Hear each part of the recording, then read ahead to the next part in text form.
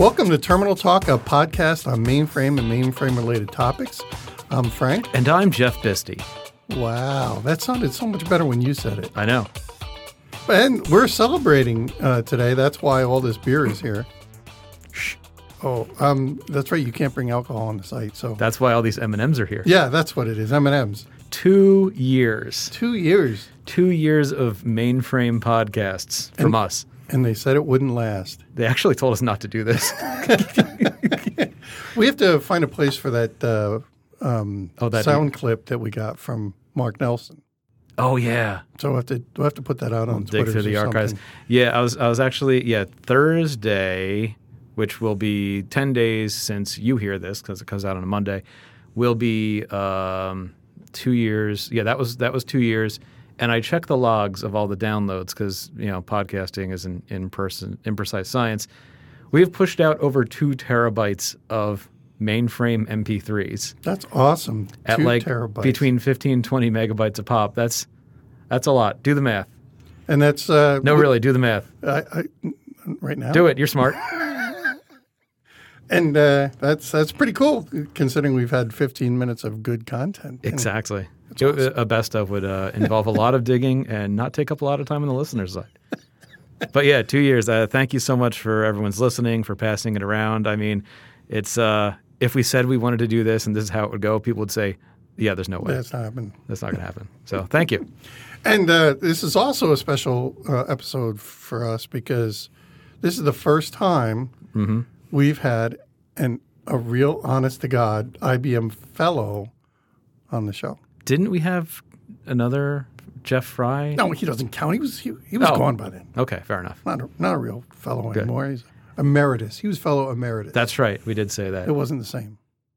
So why don't you introduce our guest, and then we'll ask what a fellow is, because that's kind of important. Yeah, so Charles Webb, thank you very much for coming and being part of the show. Well, thank you. Good to be here. So you're a fellow. What does that mean? Good question. It is the highest technical level within IBM. It is a technical executive position, as is distinguished engineer. So it is a recognition for contribution over a long time and a serious impact to the business. But it's a position that gives me a chance to influence things at a strategic level and work across a broader scope of the business than I could, as a distinguished engineer or STSM. And it's like the top 0.5% of the technical community, something like that. I'm not sure what the numbers are. I think there are about 80 active fellows right now. Yeah, so that's a pretty big deal, right? It's a big deal. It's a very great honor. I was kind of floored by it when it first came along. It has opened up some opportunities, and I've really appreciated the opportunities that I've had to be a part of a very important business and building teams and building computers and really having a positive impact on the industry. And you actually build them, right? You're a hardware guy. You're not like a software weenie like we are. No, I'm a hardware guy. I say I build computers. One consequence of rising up to higher scopes of responsibility is you get to do less and less of the hands-on. The last machine that I actually owned any logic on was Z900, which shipped at the end of 2000. It was a good one, though. It was a good one, yes. But yes, I do miss the hands-on. But I started out doing performance analysis for processors, and then moved over to the design team in 1987, I think. Is that around when you became a fellow? No, I became a fellow in 2003. Okay. So I started in performance, moved over to design.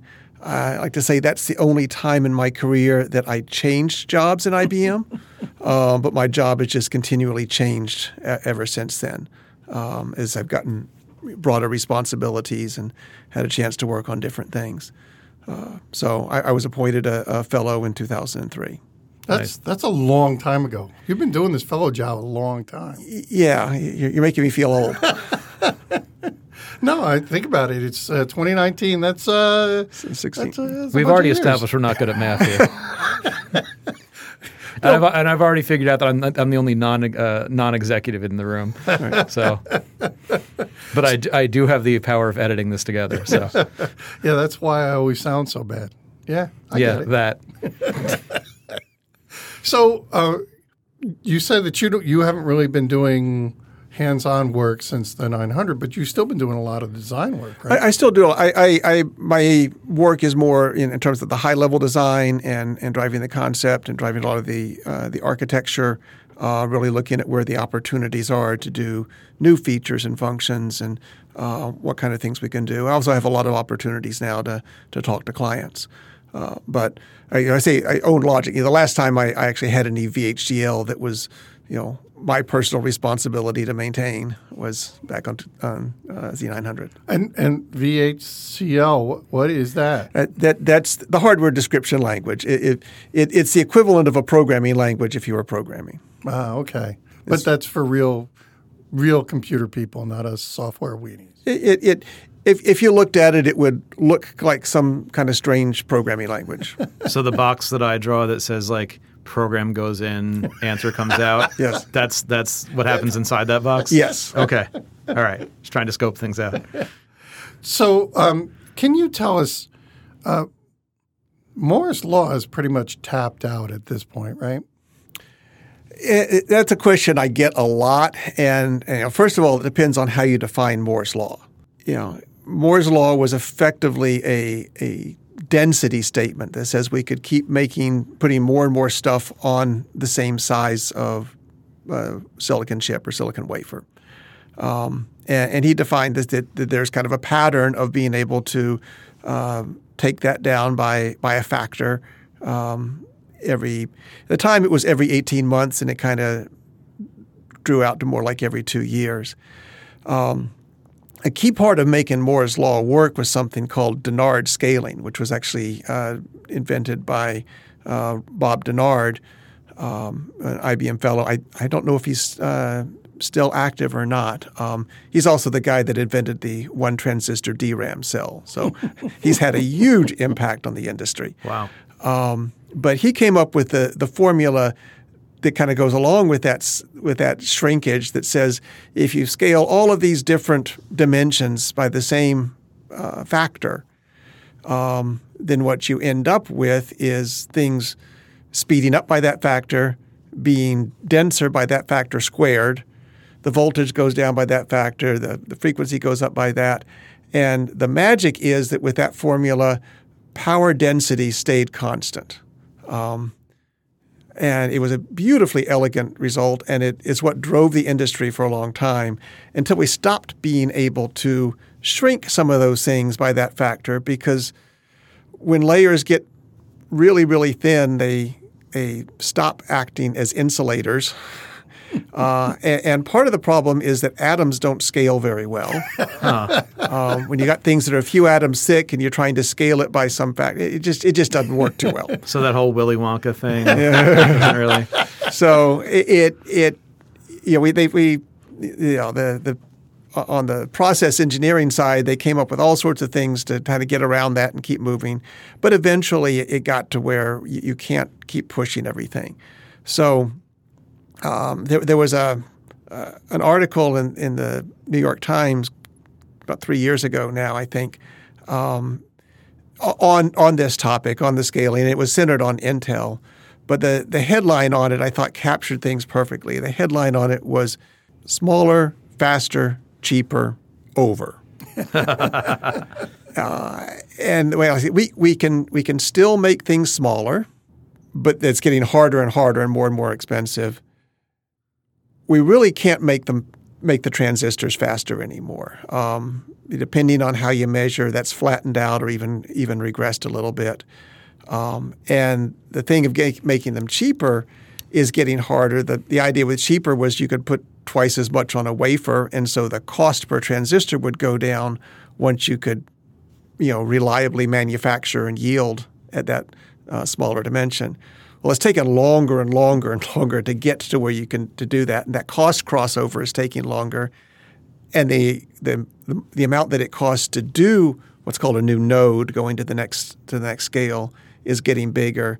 And so that economic equation is getting harder and harder to close. And that's why there's been a reduction in the number of companies that are able to drive that. It's what really led us to divest the chip manufacturing because we didn't have the scale that we needed for that economic equation to close.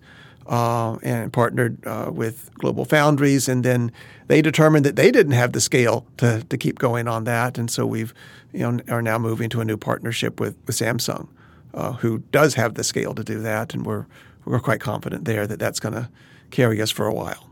So how do you find somebody to do that? I mean, you can't put an ad in the paper to do that, right?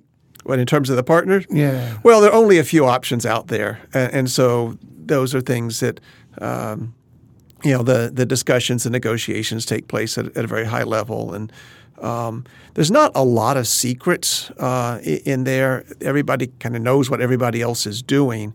It's just a matter of having the scale and the expertise and the ability just to carry it through and do it. You say that there aren't any secrets. Does that mean that the way we do our chips, because it's a different instruction set, right? It's fundamentally different. Is that just kind of public knowledge? Or? Well, when I say there aren't any secrets, I was thinking in terms of the silicon process. There's everything's published. Everybody's researching the same things, trying the same things. There are. It's kind of exaggeration to say there's no secrets, but there, it's well documented what the different companies are doing and what the physical problems are they're up against. In terms of the actual design, though, that's the part that I've been more involved in, and there is a tremendous amount of innovation. Each instruction set is different. Again. A lot of the techniques are published in papers and patents and such. People can look at that and see what's going on. But there still is a tremendous amount of innovation going on to squeeze more and more performance out of those transistors. I say the transistors aren't getting any faster. We are getting more of them to work with. The challenge is being able to get more performance out of the transistors, out of the power, out of the silicon area that we have to work with. Is that a reliability per batch kind of statement as well? Because I would imagine the more high degree of engineering that goes into these, the more probably fallout for manufacturing probably happens too. We're given pretty strict set of ground rules that are defined around the technology, around what you designed to, how much you try to squeeze in and everything, and that's. Those are set so that within those ground rules you can operate and have reasonable confidence that it's manufacturable. Now that said, you're building chips that have 6 billion transistors on them. Sometimes you stop and think about it and say, "There's no way that'll ever yield," right. and then you stop thinking about that and just go back to your job.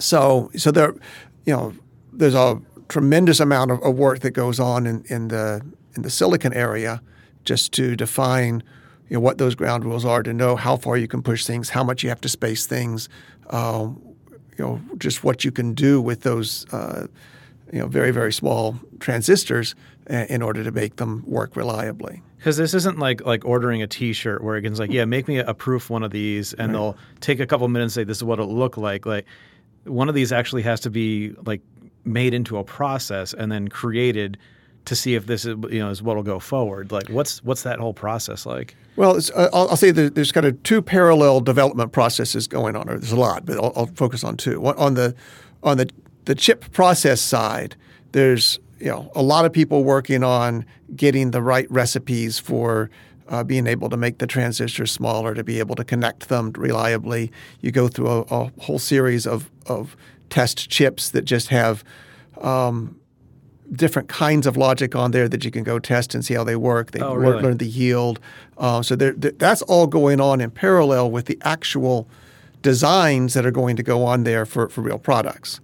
And there's some intersection of that where, along the way with a new process, the design team will contribute macros, small pieces of logic to go on there to make sure that the things that we're designing are actually going to work in that process. And it also is a way of testing out the whole tool flow, because there's many tools that are involved in doing the design and then turning that into what gets manufactured. Right. But then in parallel, you've got the whole logic design process that's going on, where there's a whole team of hundreds of people working on designing the logic, the ands and ors that you actually will do those instructions, that black box that you put the program in and it comes out. Yeah. And has to do it exactly right and do it right all the time in all situations. No pressure. Be able to do it very efficiently, so you've got lots and lots of things going on in parallel. So there's it's a logic design process. It's in many ways similar to a software development process. And then you define that logic. There's a very rigorous verification process we go through at several different layers. Start with what you're doing at the macro level, then you're doing it at the unit level, then you're doing it at the whole core, and then the whole chip. Wow. And verifying not just I'll just throw a few sequences of instructions at it, but throw random instructions at it. Do things where you can drive the inputs of it randomly and make sure it's responding exactly like it's supposed to.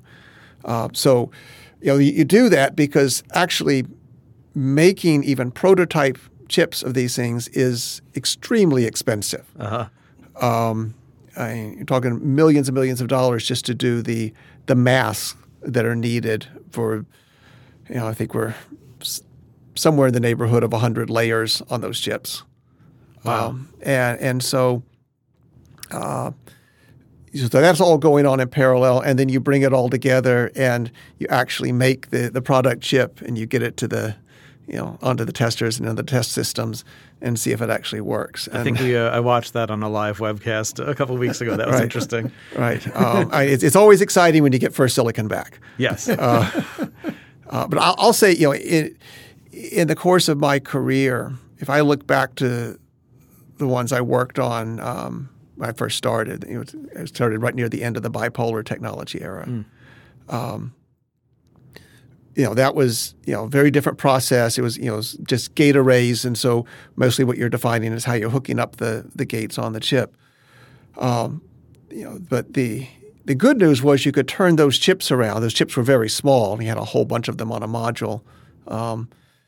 You could turn those around in about 30 days, which was good because we had to a lot.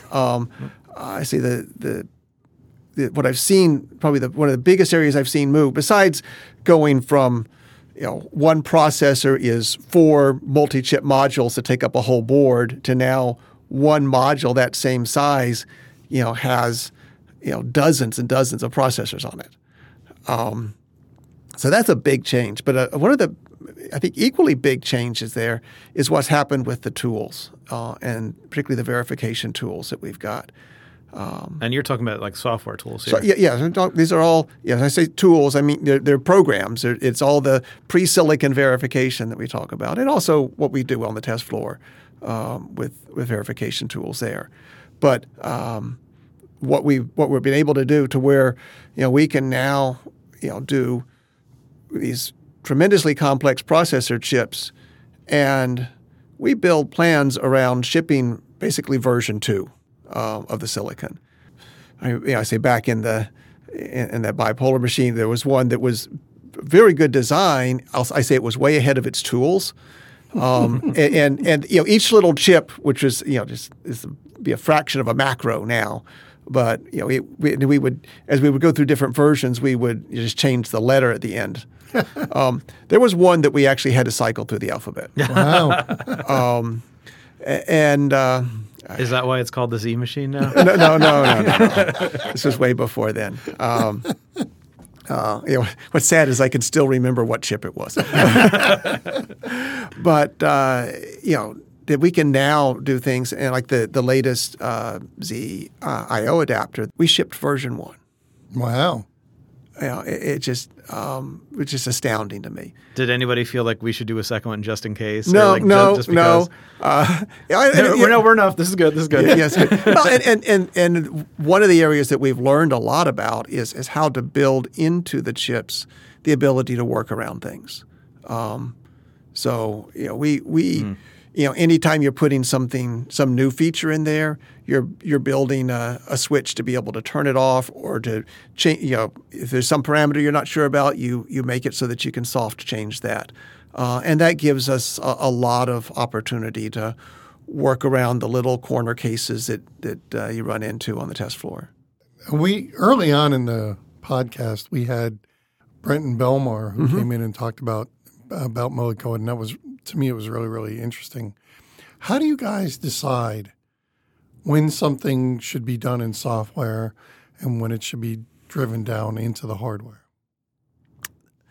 So between Millicode and hardware implementation of instructions, it's a combination of looking at how complex the function is and at the performance sensitivity. And performance sensitivity in a couple of ways. One is, how much faster can you make it in hardware versus Millicode, and how often do you actually think that function is going to get invoked? How often that instruction is going to be executed? For the vast majority of instructions, it's pretty obvious which way to go. There's a handful of instructions that call a toss-up. For a while when we were doing the early CMOS machines, when we were going from G4 to G5, G6, and because those machines, each chip takes several years to develop. That process of doing the logic and verifying and getting it all out, and so you have to have multiple projects in flight. It's like a pipeline of those going on. Otherwise, you'd be only shipping them every 4 or 5 years. So we would kind of have different processor leaders, and you kind of ping pong roles and wrote it down. And there was a point at which I joked that you could look at a handful of instructions and say, were those done in Millicode or hardware, and predict who the chip chief engineer was for that one.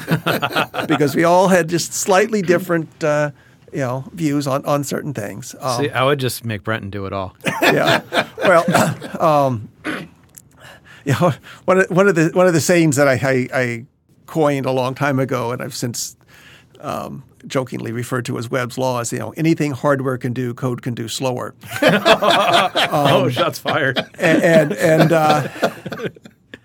that's going to get back to him. Yeah, Brenton's heard it plenty of times. But I actually kind of coined that in the context of back when it was before we had Millicode, when it was horizontal microcode. But how many things ways we were finding to use microcode to work around problems in the hardware, and so it really is a compliment, and we still do that a lot, as I'm sure Brenton explained. Mm-hmm. But the decision is usually pretty straightforward. The trend is to push more into hardware, just because if you've got some new function, you might do it first in Millicode. Once you're sure it's stable, you know how it's going to work. 1 or 2 machines later, you may say, all right, it's worth doing this in hardware because I think it's going to be used enough to matter. There's it's just a natural thing. You want to, the hardware you've got to get right. The Millicode you have the chance to modify and fix over time. So I think that's the other factor in there. If it's depending on how complex it is, how much flexibility we think we need in that. So it's when we first moved to Millicode back on G4, we really wanted to keep the hardware very simple. It was our first full custom CMOS. So we actually put a lot of things into Millicode then that have since migrated into hardware. But it's pretty stable now. I say generally it's pretty obvious anything that's going to be a long, complex control sequence is going into Millicode. Anything that can be done in a very few cycles or is a very simple, regular sequence of things we can do in hardware. But you kind of got to be good at predicting things. If if I can't make that change from software to hardware in a year cycle, right? It takes a while for you. You got to be thinking ahead all the time to make that work. Yeah, you are thinking ahead on that, and like I say, there often are things we'll do a new instruction initially. They'll go in millicode. We'll know that we want to move it into hardware eventually. Sometimes we do it in millicode because of when in the product cycle we come up with it. There's just not time at that point to safely move it into the hardware. So generally, when we come up with new instructions, we have some idea of how it's going to be used and what frequency, and generally whether it needs to be in hardware eventually or not. So I don't know if you can answer this question, but I'm going to ask it. I think I've been thinking about how to phrase this too. So the pervasive encryption, right? That's now a hardware thing, right? Actually, pervasive encryption is a set of technologies. It's a set of things, hardware and software. We've had encryption on the mainframe for quite a long time. In fact, we've had two different forms of hardware assisted encryption or accelerated encryption, with both in the PCI attached Crypto Express card and in the crypto coprocessor that's on each core. And so we've had that for a long time, and we've had support for crypto in the software for a long time. The big change with pervasive encryption on Z14 really was, I'll say, two sets of things, but each of them is a set of things. On the hardware side, we took a step function in how fast that encryption was. We went back to, in particular in the coprocessor that's on the chip, and redesigned a good part of that to make it much, much faster, and enable, particularly, some things that required kind of a chaining of functions to do that in the hardware and not have to go back and forth through the coprocessor and the other code. So there was a big push in this performance of that, and with that performance boost, it made encryption fast enough that clients can encrypt all of their data without it costing them a lot of performance. Right? How much performance? Well, it depends on which algorithms you're doing and a lot of other things. But really get it down to where it's manageable to do that without having to go back and renegotiate their service level agreements with their clients and such. But then on the other side of that, there was quite a bit of software that went into, making it easier to use the hardware encryption, and making it easier for clients to do it by policy instead of having to go in and piecemeal, okay, encrypt this data set, encrypt that data set, encrypt that one. But be able to set policies that would just do it for a whole class of things automatically. So it was the, taking advantage of that new software capability to do it much more easily, to deploy it, across the board, along with the faster hardware that made it affordable. But you had to figure out, like, years ago that this was important, and you were going to do something for that. We did. We've always known crypto was important, and it was clear that security of all forms was becoming more and more important in the industry. You just have to read the headlines occasionally to see that. So it worked out well for us that we were already on a path to significantly improve the hardware there. That coprocessor unit was due for an overhaul anyway, and so that the timing was good, that we were able to get the greater performance there, and also be able to then do the software that would take full advantage of it. So a lot of that was in the works, years upstream. There were some pieces of it that we came to recognize kind of in the middle of the Z14 program, and we were able to go in and put a couple more pieces in there in the hardware and bring more of it together in the software to really have a pretty compelling story. Yeah, I was trying to go down a path that said that you're a genius because you figured out 2 years ahead of time that we were going to need this. Wow. I can edit that in. You mentioned earlier about like G3, G4, G5. Are those the same processors or the same family that were in the Power and Mac at the time machines? No. Okay. No. Just same name. Yeah, we refer to them. Again, there were generations, of CMOS processors for mainframe. Okay. So we've always been unique silicon. It's a unique instruction set, different processor from what others use. And can you talk just a little bit about the instruction set of Z versus anything else? Okay. I knowing full well that it is like a 40-minute podcast. I'm gonna check my watch here. So the instruction set is just the kind of the interface between software and hardware. It's the set of instructions that the software can use to do the programs, and the hardware guarantees they're going to behave a particular way. It's something it's kind of taken for granted now. It was one of the revolutionary things with System 360 back in 1964, that there was an instruction set that was not just going to be for one machine or one model, but would be for a bunch of different models and would continue on with that. So the instruction set we have now traces back to those roots. We're application program compatible since 1964. You could actually take a program that was written back then and still run it. The operating system compatibility, we've every 20 years or so we have to overhaul that. I don't think anybody. No, I was going to say I don't think anybody would hold you to that, but some people would. Yeah. Frank and I were involved with one client. Yes. And there's probably still some code running that was written in the 60s. Yes. We know for a fact. Yes.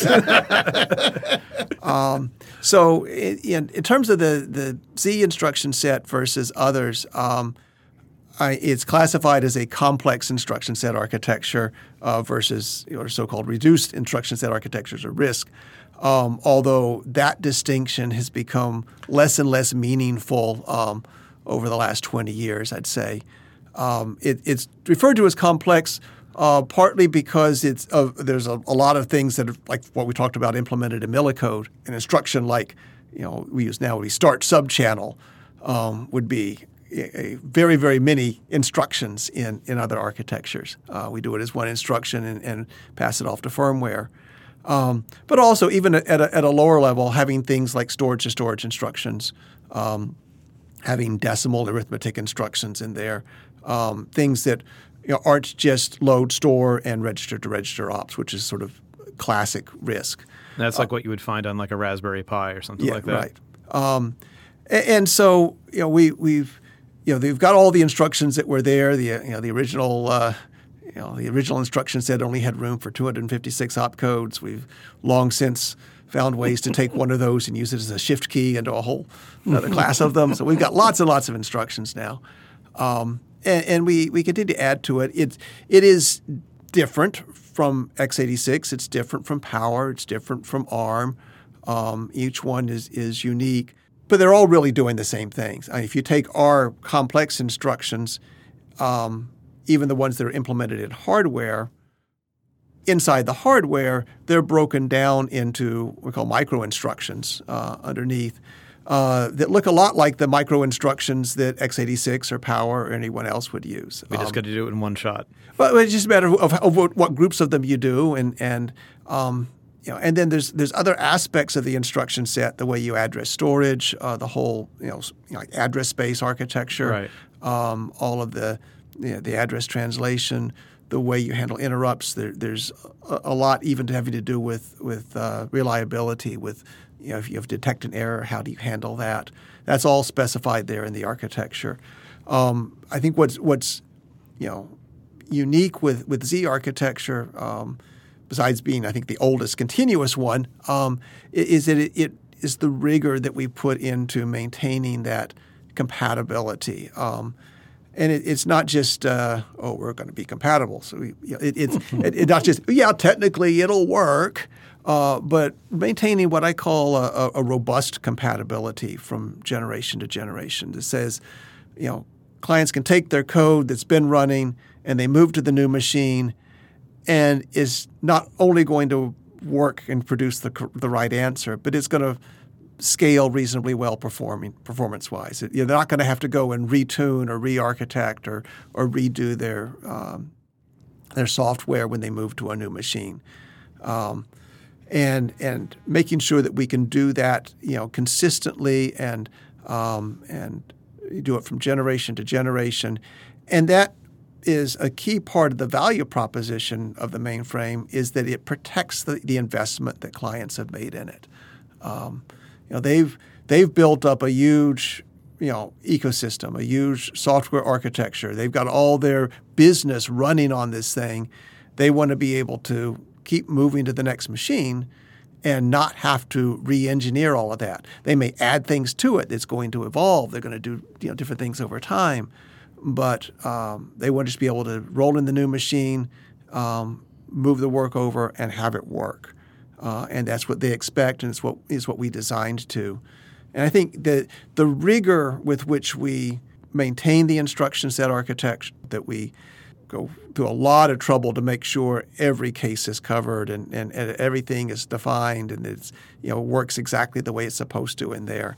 It's a lot of work that goes into it. It doesn't get appreciated a lot on the outside, but it's key to that robust compatibility that we've maintained for 55 years now. I know we're a little over, but Do the career thing though. Yeah, we just have to ask, right? Yeah, have to. I'm genuinely curious. So you've been He looks nervous. you've been doing this for a very long time. You've been a fellow since 2003. 2003.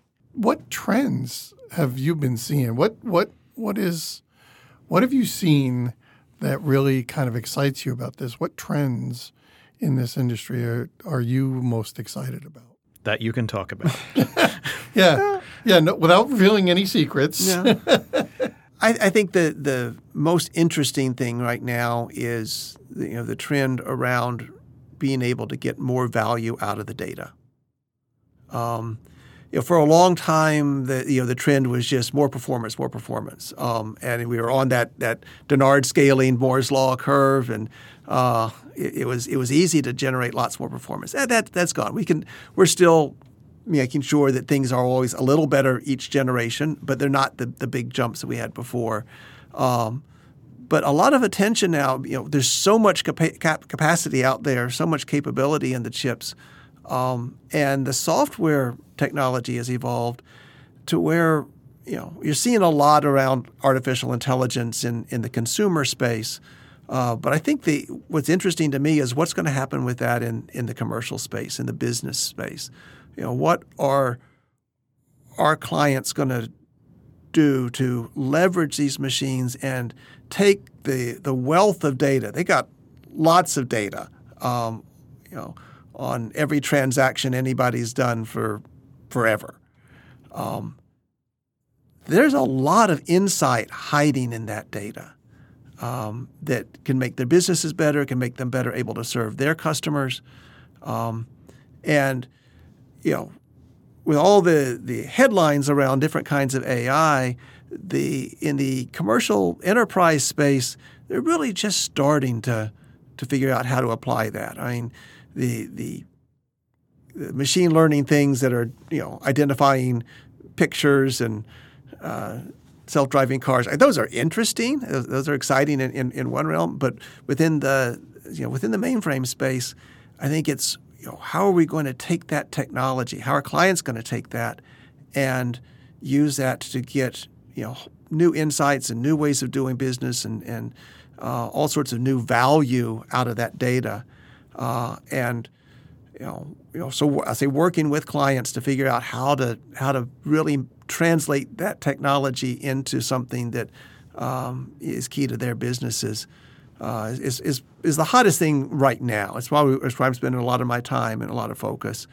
And I think the other big obvious trend right now is around security. In some ways, it's kind of a scary trend because The ones that are out there to try to crack security are, getting more and more innovative and clever. It is a challenge to keep up with. It's a continual arms race, but it's also exciting in its own right to say, okay, how can we go make sure our designs are absolutely robust against those? How can we enable our clients to protect their data, protect their systems? You have to think very differently in thinking about ways somebody might try to attack the system. But it's an interesting kind of problem to have, and it's like I say, it's definitely a trend of having to focus a lot more on that. But it's also an opportunity, I think, for the innovation in the team to come out and really generate more value. Well, I see we're way past our usual time. So time well spent. No, this was awesome. And I was coming in thinking, what are we going to talk about with a hardware guy? I mean, once the stuff is run, what's there to say? So this has actually for me been really, really awesome. And we want to thank you, Charles, for coming and being part of this. This has been cool. You're very welcome. All right. Make sure you follow us on the Twitter. Thank you, and continue to get the word out there for us. Much appreciated. Yeah, leave a comment. Yeah. Click on some stars, write a review, all that kind of stuff. Here's a guy who's building processors, and we're just uploading MP3 files to iTunes. I'm helping. Oh, man, Charlie, run us out. You've been listening to Terminal Talk with Frank and Jeff. For questions or comments, or if you have a topic you'd like to see covered on a future episode, direct all correspondence to contact@terminaltalk.net. That's contact@terminaltalk.net. Until the next time, I'm Charlie Lawrence, signing off.